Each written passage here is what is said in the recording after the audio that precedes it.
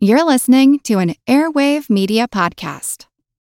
Spring, is that you? Warmer temps mean new Allbirds styles. Meet the Superlight Collection, the lightest ever shoes from Allbirds, now in fresh colors. These must-have travel shoes have a lighter-than-air feel and barely their fit that made them the most packable shoes ever. That means more comfort and less baggage. Try the Superlight Tree Runner with a cushy foam midsole and breathable eucalyptus fiber upper. Plus, they're comfy right out of the box. So what can you do in a Superlight shoe? What can't you do is the better question. And because they're super packable, the real question is, where are you taking them? Experience how Allbirds redefines comfort. Visit allbirds.com and use code SUPER24 for a free pair of socks with a purchase of $48 or more. That's ALLBIRDS.com, code SUPER24.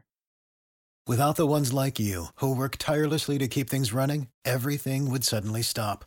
Hospitals, factories, schools, and power plants, they all depend on you. No matter the weather, emergency, or time of day, you're the ones who get it done. At Grainger, we're here for you with professional-grade industrial supplies. Count on real-time product availability and fast delivery. Call, click Grainger.com, or just stop by. Grainger, for the ones who get it done.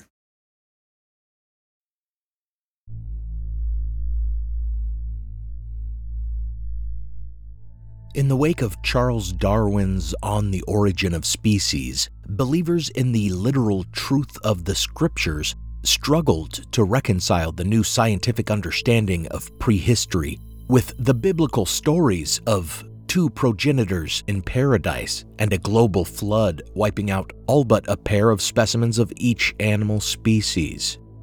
In the 1870s, one uneducated man named George Smith got a job at the British Museum mainly because he was always hanging around there and scrutinizing the shards of clay tablets they displayed from Mesopotamia.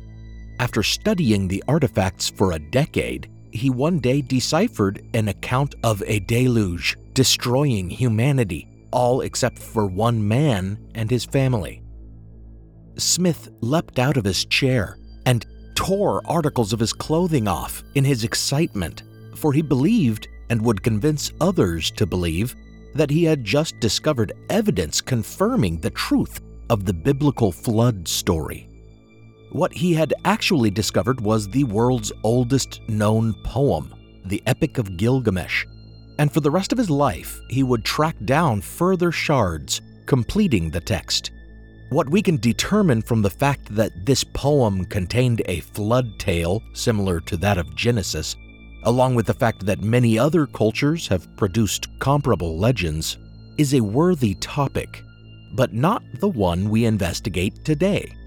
In seeking to hold up the translated Epic of Gilgamesh as a primary source document proving the truth of the Bible from a literalist view, George Smith also promoted another fantastical claim made in the scriptures, for the ancient poem he had discovered was about a giant who stood 17 feet tall. Long had it been believed by biblical scholars that in ancient prehistory there had been a race of giants who inhabited the earth, or that humans used to be much larger but had been growing smaller and smaller through the millennia, a process they called the degeneracy of the human race. The Bible gives us stories of mighty giants, Og and Goliath, whom it traces to the races of giants, the Rephaim and the Anakim. But more than this, it tells us of the origin of giants in Genesis 6, when it reveals that B'nai Elohim, or quote-unquote sons of God, believed to be angels, came to the daughters of men and had children with them. These children, identified by biblical scholars as the original giants, were called the Nephilim in the original text. So while some might believe that mankind was created as a race of giants and has grown gradually more diminutive, such as French savant Matthew Henrion, who in The Degeneration of the Human Race calculated that Adam was 128 feet tall and Eve 118 feet tall, others see a race of giants springing from an unholy union between fallen angels and human women, a kind of hybrid species that must have been destroyed by the flood. But of course, a poem like Gilgamesh, whose historical accuracy cannot be confirmed, can never serve as evidence of the existence of such giants, whether they be early humans or angelic hybrid beings. The only scientific evidence for their existence would be bones, an osteological record of their existence. Many are the reports and repeated claims that such bones did exist and were at one time seen and even displayed, recorded by such ancient chroniclers and natural philosophers as Herodotus, Strabo, Pliny the Elder, Flavius Josephus, Plutarch, Philostratus, and Augustine. But words are not bones and can prove nothing but that stories of giants have long existed. Early editions of the Encyclopedia Britannica reprinted a lecture delivered at the Academy of Science at Rouen in 1764 by one Claude Nicolas Lecat, a French science writer and surgeon, which lists dozens of enormous skeletons found throughout the 16th, 17th, and 18th centuries. Therefore, to many in the 19th century, the Epic of Gilgamesh's depiction of an enormous protagonist was not fantastical. In the science literature and in newspapers of the day, as well as in sermons shouted from the pulpit, they were told that the evidence of ancient giants was endless, that it had been definitively proven, so they believed, without ever having seen gigantic human bones for themselves. And why hadn't they seen them? Because they were nowhere to be found. If there were so many reports of colossal skeletons proving the existence of giants, where are they? This is Historical Blindness. I'm Nathaniel Lloyd, and as one of my favorite musical groups, They Might Be Giants, once sang, "They might be giants, they might be fake, they might be lies, they might be big fake lies." Thank you for joining me for No Bones About It, Part 1, Giants in the Old World. They might be giants, they might be giants, they might be fake, they might be lies, they might be big fake lies.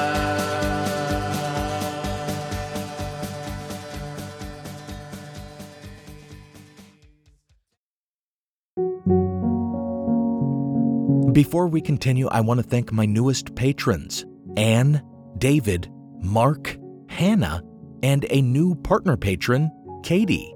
I thoroughly appreciate all my patron support. Listeners who pledge on patreon.com/historicalblindness get an exclusive RSS link that'll set up an ad-free feed of the show with teasers and exclusive episodes. You can set up that feed on most podcast player apps. In addition to the regular episodes, those feeds usually get at least one exclusive minisode a month, but sometimes more. For example, during my series on the Kennedy assassination, I released 4 tie-in minisodes. And recently, when I was running a week late to release this episode, I released a prequel minisode that further included a piece of audio historical fiction on the same topic, the Cardiff Giant. That ended up being the length of a full episode. Patron feeds also get episodes early, and their episodes are not interrupted by advertisements. So visit patreon.com/historicalblindness and support the show. Or you can support the show by making a one-time donation at historicalblindness.com/donate, or at the PayPal link in the show notes, or on Venmo at historicalblindness. You can further support the show by buying merchandise with the logo on it, which I have for sale through Redbubble. You can find that link in the show notes. Now, on with the episode.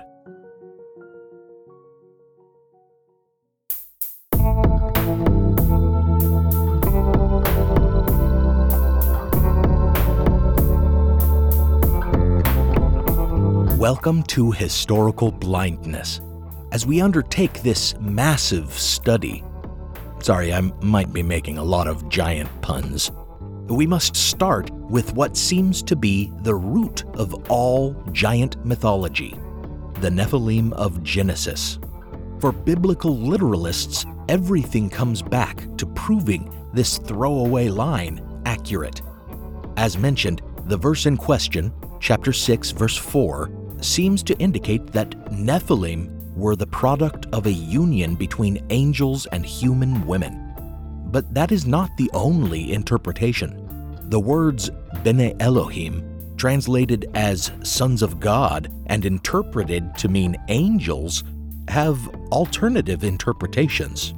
2nd century rabbis held that this verse described nobility interbreeding with commoners, while Augustine, writing in the 5th century, argued that it referred to intermarriage between the godly sons of Seth and the women of the lineage of Cain.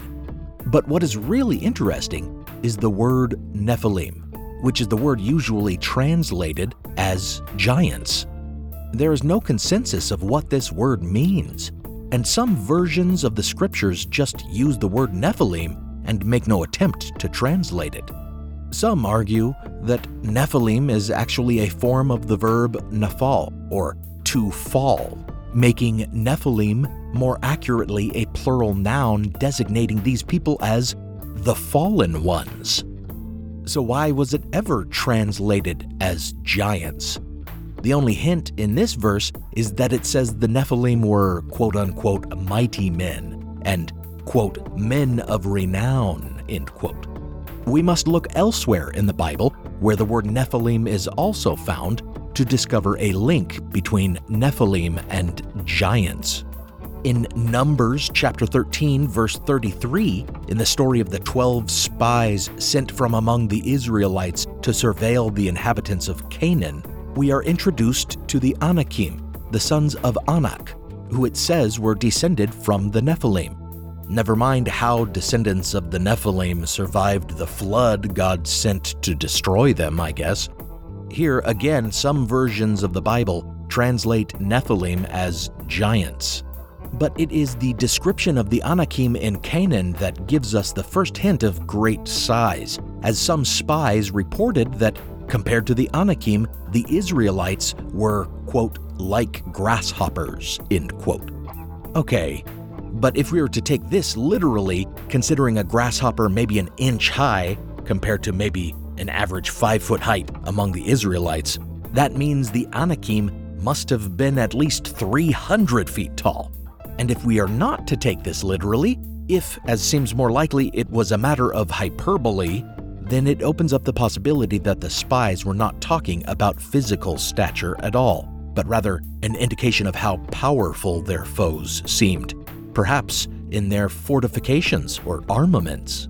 It is noteworthy that not all of the dispatched spies appear to have remarked on the Anakim being giants, which it would seem must be the first thing observed if they had been 300 feet tall and their buildings large enough to house men of such height. Therefore, perhaps saying they felt like grasshoppers compared to them was simply another way of saying they appeared impressive or quote-unquote mighty, as the earlier verse described the Nephilim. However, if we look at the preceding verses, we actually do see them mention the inhabitants of their promised land being, quote, great in stature, end quote. But hilariously, it is explicitly stated that this is a, quote, bad report, end quote. Verses 31 to 32 state, quote, but the men who had gone up with him replied, we cannot go up against the people, for they are stronger than we are. So they gave the Israelites a bad report about the land that they had spied out. The land we explored devours its inhabitants, and all the people we saw there are great in stature. End quote. It is then that they raised the legend of the Nephilim. Read with this context, it almost appears that the spies simply felt they were outmatched by the Canaanites, and therefore tried to dissuade the Israelites from attacking them by lying about them being giants. Even a biblical literalist can take this meaning from the text.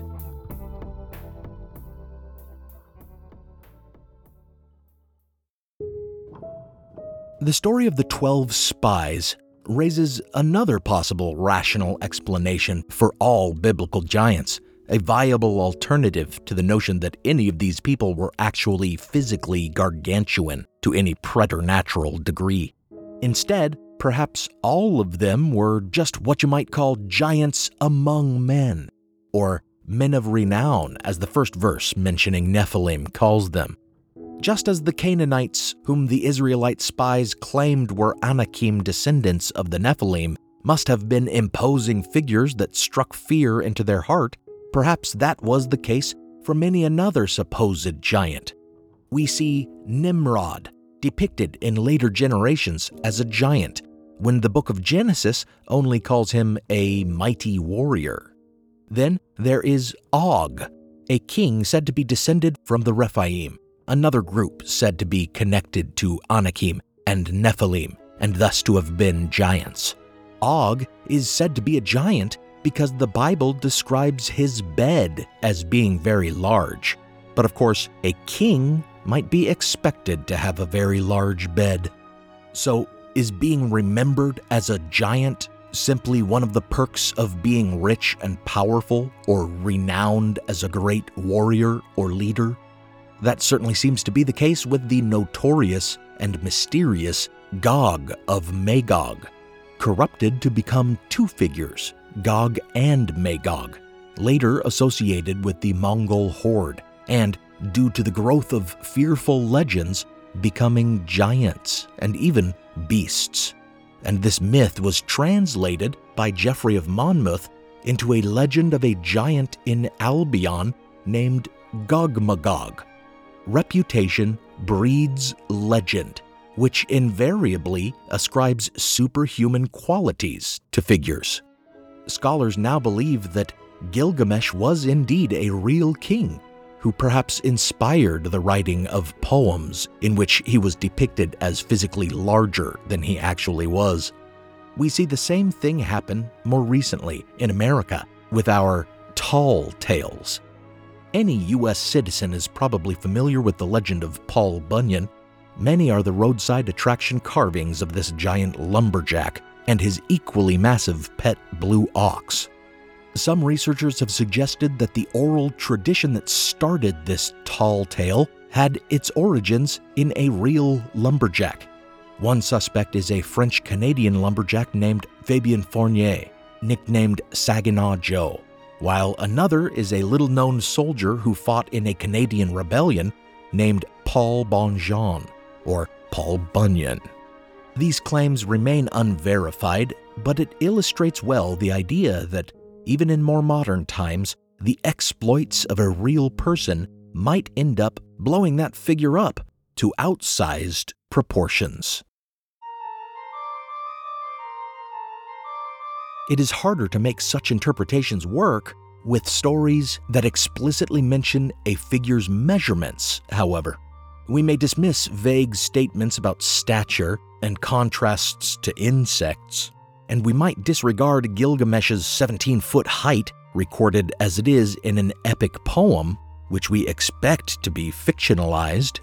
But what are we to make of the character of Goliath in 1 Samuel chapter 17, verse 4, the Philistine, champion of a city called Gath, said to be a descendant of the Rephaim and described quite precisely as having a height of, quote, 6 cubits and a span, end quote.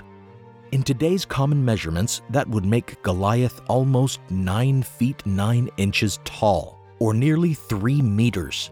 There's no getting around this precise measurement. In fact, it is the only specific height recorded in all of the Bible. Well, not so fast. As I said before, words are not bones that can be so easily measured. So we must examine further. In modern times, an archaeological site known as Tel Es-Safi has been revealed to be the Philistine city of Gath, from which originated Goliath, as well as numerous other giants, if the scriptures are to be believed on this account. Professor of Archaeology and Near Eastern Studies Jeffrey Chadwick, who was involved in excavations at the site, argues that such measurements actually varied from place to place in the ancient world, and that at Gath, A cubit would have been around 54 centimeters, or 1.77 feet, and a span, sometimes thought of as half a cubit, was actually reckoned there as being about 22 centimeters, or 0.72 feet. So by his reckoning, if Goliath was 6 cubits in a span by Gath metrics, that would have made him over 11 feet tall. However, some earlier versions of this Bible verse, discovered among the Dead Sea Scrolls, have Goliath ringing in at only 4 cubits and a span, which would only be about 6'9", or if Chadwick is correct, more like 7'10". While the former is tall but not abnormal by our standards today, the latter does seem pretty gigantic, but not unheard of. The tallest man on record, Robert Wadlow, measured nearly 9 feet in height. Still, Chadwick suggests that the 4 cubits and a span measurement may be suspect as well. He notes that the composer of 1 Samuel would not have had the chance to measure Goliath, so the measurement must have come from oral tradition. He further observes that a wall he has excavated in what was once Gath happens to measure exactly 4 cubits and a span wide, and he speculates that applying this exact measurement to Goliath may have been a way to indicate metaphorically how stout and impenetrable he was as their champion, likening him to their protective wall. That does little to explain the supposed great weight of Goliath's armor, also mentioned in those verses, but it does make the exact measurements of the figure seem far less certain. And if you need further evidence that Gath was no city of giants, take the words of Professor Aaron Meir of the Archaeology Department of Bar Ilan University, who was in charge of the Tel Es-Safi dig site, as he describes the excavation's findings. Quote, "There are no skeletons of people who are taller than NBA centers," end quote.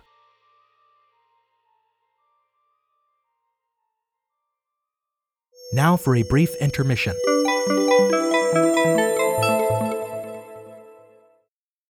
Without the ones like you, who work tirelessly to keep things running, everything would suddenly stop. Hospitals, factories, schools, and power plants, they all depend on you. No matter the weather, emergency, or time of day, you're the ones who get it done. At Grainger, we're here for you with professional-grade industrial supplies. Count on real-time product availability and fast delivery. Call, click Grainger.com, or just stop by. Grainger, for the ones who get it done. Hello, everyone. You may recognize me as Gabby from the History of Everything podcast. And my name is Brenna, and you don't recognize me from anything yet. Together, we're two scientists who explore all of the weird little questions and conspiracies of the universe in our new podcast, Mystery of Everything. Everything has an explanation. We hope. But that is what we're here to figure out. We will dive into the science behind many popular conspiracy theories, such as vaccines causing autism, flat Earth theory, and was the moon landing fake? And if so, why the heck would anyone even do that? But it's not just conspiracies. There's a lot of cool mysteries that we will attempt to use science to explain, such as near-death experiences, what made the Vikings go berserk, and can I control my co-host with MK Ultra? Wait, what? Anyway, make sure to check out the Mystery of Everything podcast everywhere where you find your podcasts. 400 years ago, a trio of tiny kingdoms were perched on some damp islands off the coast of Europe. Within 3 short centuries, these islands would become the center of an empire which ruled a quarter of the globe, an empire on which the sun never set. Hosted by Dr. Samuel Hume, a historian of the British Empire, Pax Britannica follows the people and events that built that empire into a global superpower. In Season 1, you can hear about England's first attempts at empire building in Ireland and the New World, and hear about the first steps of the East India Company, as well as the political battles going on between king and parliament. In Season 2, you can hear about the chaotic years of civil war, revolution, and regicide that rocked those 3 kingdoms and the fledgling British Empire. Now, in Season 3, you can hear how Lord Protector Oliver Cromwell rules the powerful Commonwealth, battling the Dutch and the Spanish empires for dominance of the Atlantic world. So if you want to learn more about the history of the British Empire, listen to Pax Britannica everywhere you find your podcasts, or go to pod.link/Pax. Now, back to the show.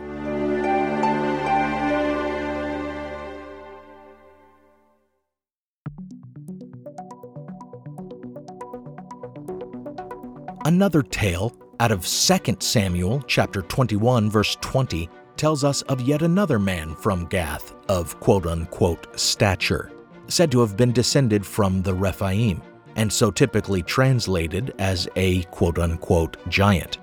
This figure lacks any specific height, but we are given the further interesting detail that he, quote, had on every hand 6 fingers and on every foot 6 toes. Interestingly, this story raises the idea of a giant as a kind of monster, or some sort of mutation, with other differences from humans besides his great height. It leads one to think of the giants of Greek mythology, such as the Gigantes, described by Ovid as having 100 arms and serpents for feet, or the Cyclopes, with their single eyeballs. It leads one to wonder if there might be medical explanations for such tales. The giants of Greek myth may be more difficult to explain in this way, but Goliath and other biblical giants said to be from Gath might be explainable. For example, modern science and the annals of the Guinness Book of World Records tell us that indeed giants do exist, but not as the towering monstrosities of myth. Rather, they are unfortunate people who suffer from pituitary disorders that are passed hereditarily, causing conditions such as gigantism or acromegaly when onset occurs during adulthood. These individuals suffer greatly from their conditions and do not tend to live to any advanced age. The tallest man on record, Robert Wadlow, who was 8'11" and over 400 pounds, passed away at 22 years old. As has been argued in at least one scholarly paper, the Bible's mentioning of more than one supposed giant in Gath may suggest a family in the area whose members suffered from just such a familial pituitary disorder. The researchers further speculate that one member of said family may have had the genetic mutation polydactyly, the growth of extra fingers and toes. There are even known overgrowth syndromes, such as Simpson-Galabi-Bemmel syndrome, which result in facial and skeletal abnormalities and polydactyly, causing one to wonder if some ancient giant stories might not be accurate records of individuals living with physical disorders that sadly made them appear monstrous to others. If this were the case, it would have been rare then as it is now, explaining why their remains tend to be elusive.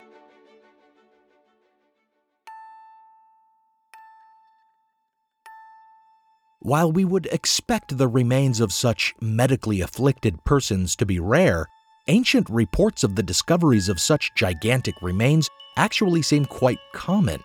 As previously stated, Herodotus talks of the discovery of a, quote, coffin 7 cubits in length, end quote, or about 10.5 feet, and the report that the body inside was equal in length. Plutarch talks of the discovery of, quote, a coffin of a man of extraordinary size, end quote, thought to be Theseus.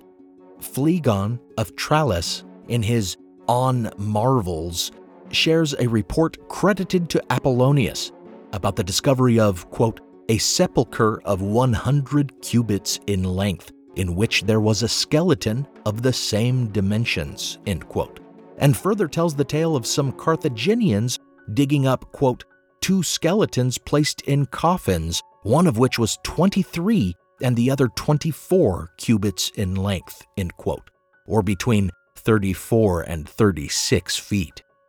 Perhaps my point is already becoming clear.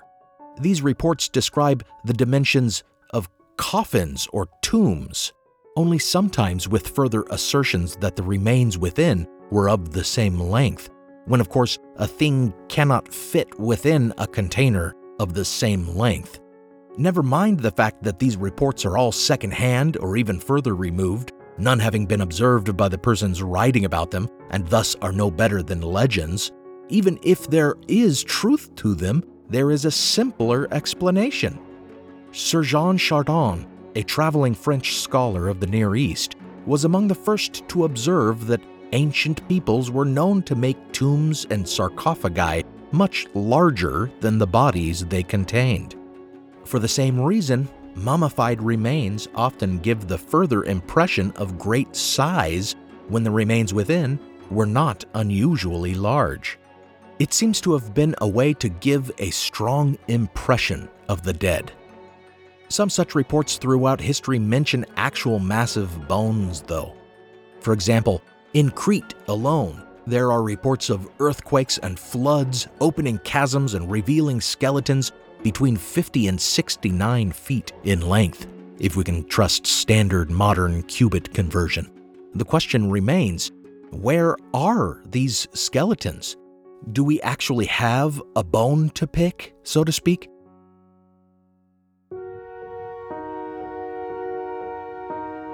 While the massive bones and giant skeletons reportedly discovered in ancient times have long since been lost to history, we have a simple explanation for them derived from the supposed bones of giants that have been displayed in more modern times. In the late 16th and early 17th centuries, near the Castle Chaumont in France, a series of huge bones were unearthed and thereafter exhibited in various cities throughout the country.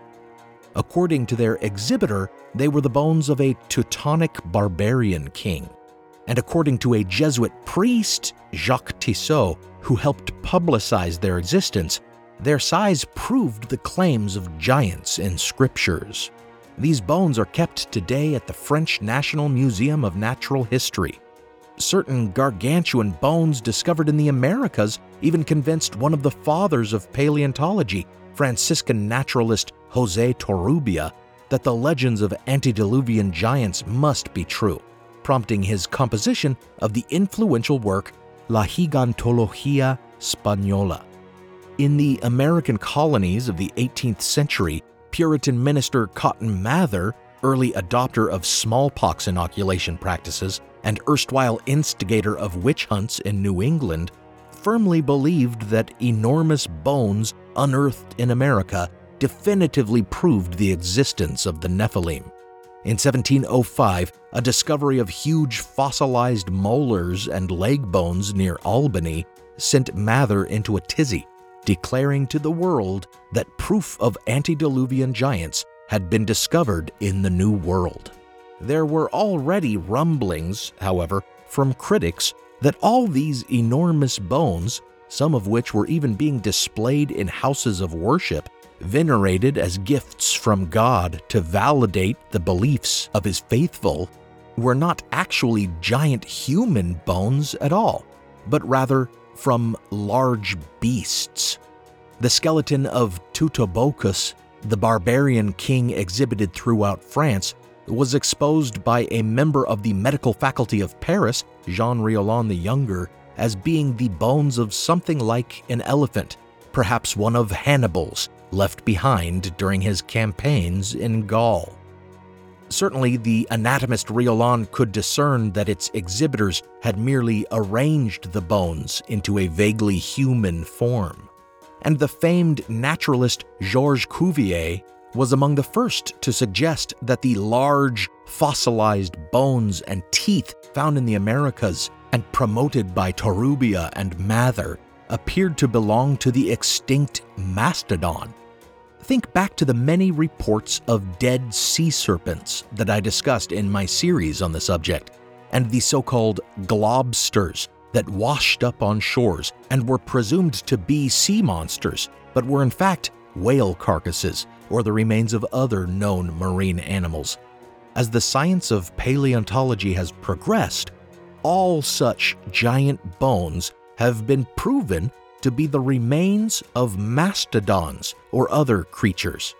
In fact, With the cartilage having decomposed away, the mammoth skull appears to have one large hole in the center, giving the impression of a single massive eyeball. Thus, it has been argued that mammoth bones were also the origin of the myth of Homer's giant Cyclops.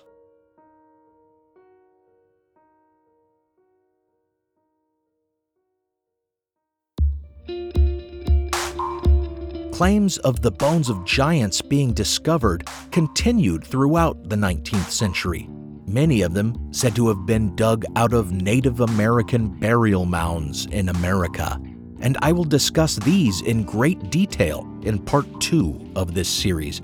Let us conclude Part 1 by examining the so-called Giant of Castelnau, which is really just a few bone fragments excavated from a Bronze Age cemetery near Montpellier, France, in 1890. The anthropologist who dug them up and afterward promoted them as evidence of a giant was Georges de Lapouge. According to Lapouge, it was, quote, unnecessary to note that these bones are undeniably human, despite their enormous size, end quote. But it's unclear how he determined that they were human and not, for example, those of a mammoth or some other creature.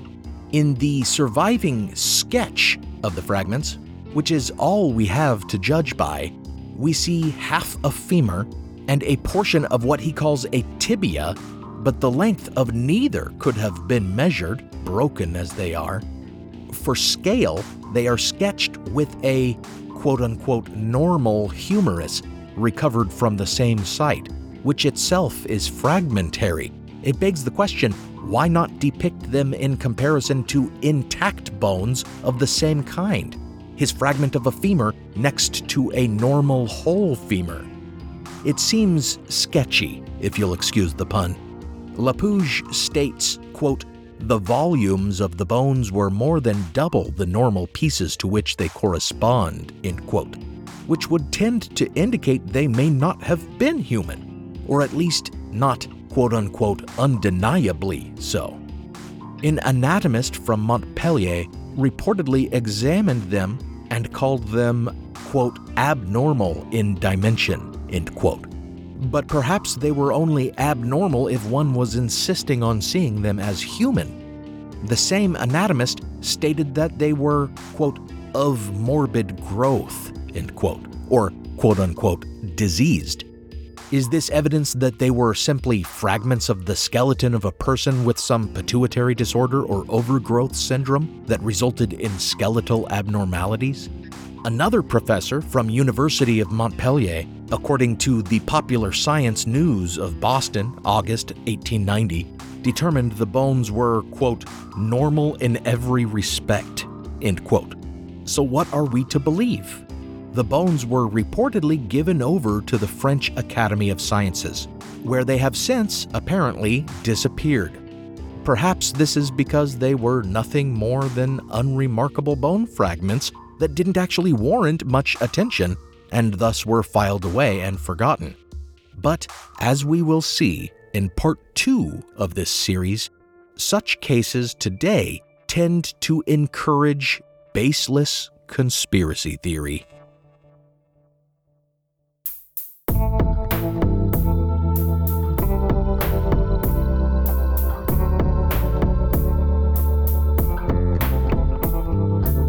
Thanks for listening to Historical Blindness.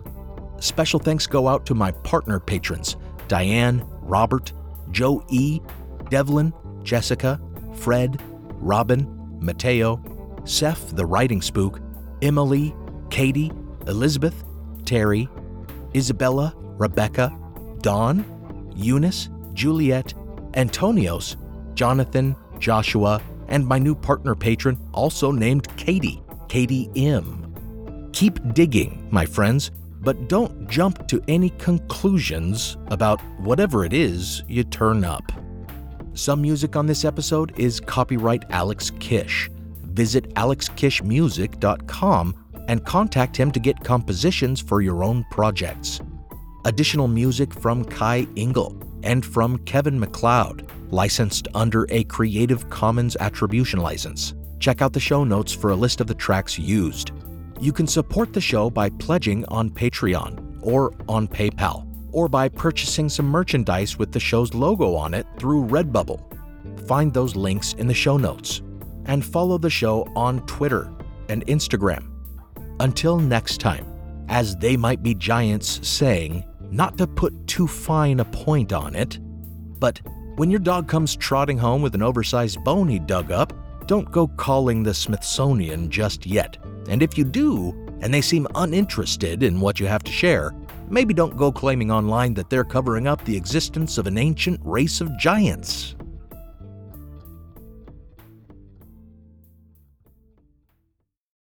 Without the ones like you, who work tirelessly to keep things running, everything would suddenly stop. Hospitals, factories, schools, and power plants, they all depend on you. No matter the weather, emergency, or time of day, you're the ones who get it done. At Grainger, we're here for you with professional-grade industrial supplies.